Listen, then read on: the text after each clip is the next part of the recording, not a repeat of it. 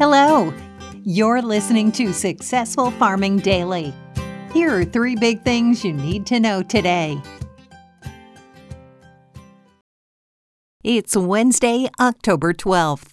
Our first big thing is grains and soybeans were lower in overnight trading as investors square positions ahead of today's government reports. The U.S. Department of Agriculture is scheduled to release its monthly World Agricultural Supply and Demand Estimates, or WASDE, and crop production reports at noon in Washington. The agency likely will forecast corn production of 13.885 billion bushels on yield of 171.8 bushels an acre, according to analysts polled by Reuters.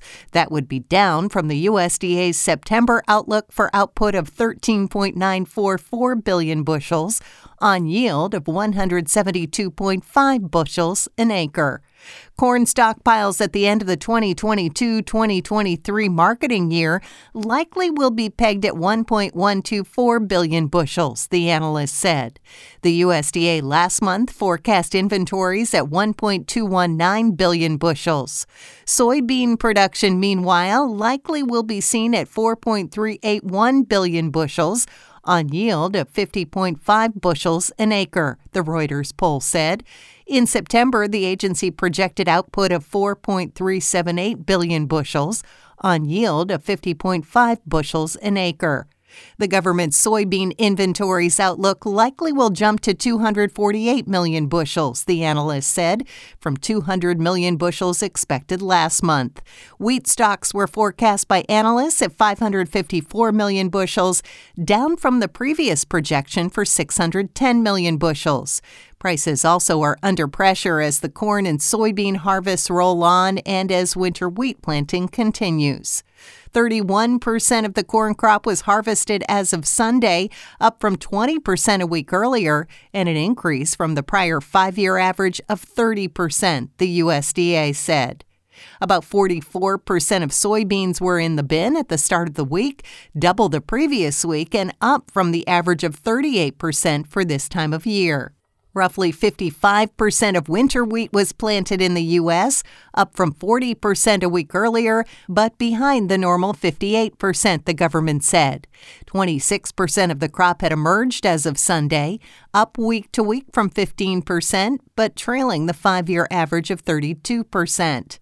Wheat futures for December delivery fell 7 3/4 cents to $8.93 1/4 a bushel overnight on the Chicago Board of Trade, while Kansas City futures lost 6 cents to $9.84 3/4 a bushel. Corn futures for December delivery were down 2 cents to $6.91 a bushel.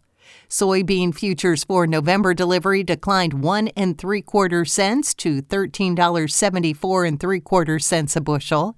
Soy meal dropped $1.60 to $404.40 a short ton, while soybean oil fell 0.15 of a cent to 65.32 cents a pound. Next up, inspections of soybeans for overseas delivery jumped week to week, while corn and wheat assessments declined, according to the USDA. Soybean inspections jumped to 969,212 metric tons in the 7 days that ended on October 6th, the Ag Department said in a report. That's up from 585,271 metric tons a week earlier, but still down from the 1.74 million metric tons examined during the same week last year. Corn assessments, however, declined to 457,366 metric tons from 672,835 tons the previous week, and well below the 850,831 tons inspected a year earlier, the agency said. Examinations of wheat for export fell to 614,171 metric tons from 667,577 tons.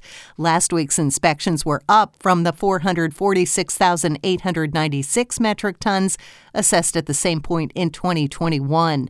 Since the start of the marketing year on September 1st, the USDA has inspected 2.76 million metric tons of soybeans for overseas shipping, down from the 3.58 million tons examined in the same time frame a year earlier. corn examinations since the beginning of September now stand at 2.83 million metric tons, down from the 3.12 million tons assessed during the same period last year, the agency said. Wheat inspections since the start of the grain's marketing year on June 1st are now at 9.13 million metric tons, just behind the year earlier total of 9.2 million tons, the USDA said in its report.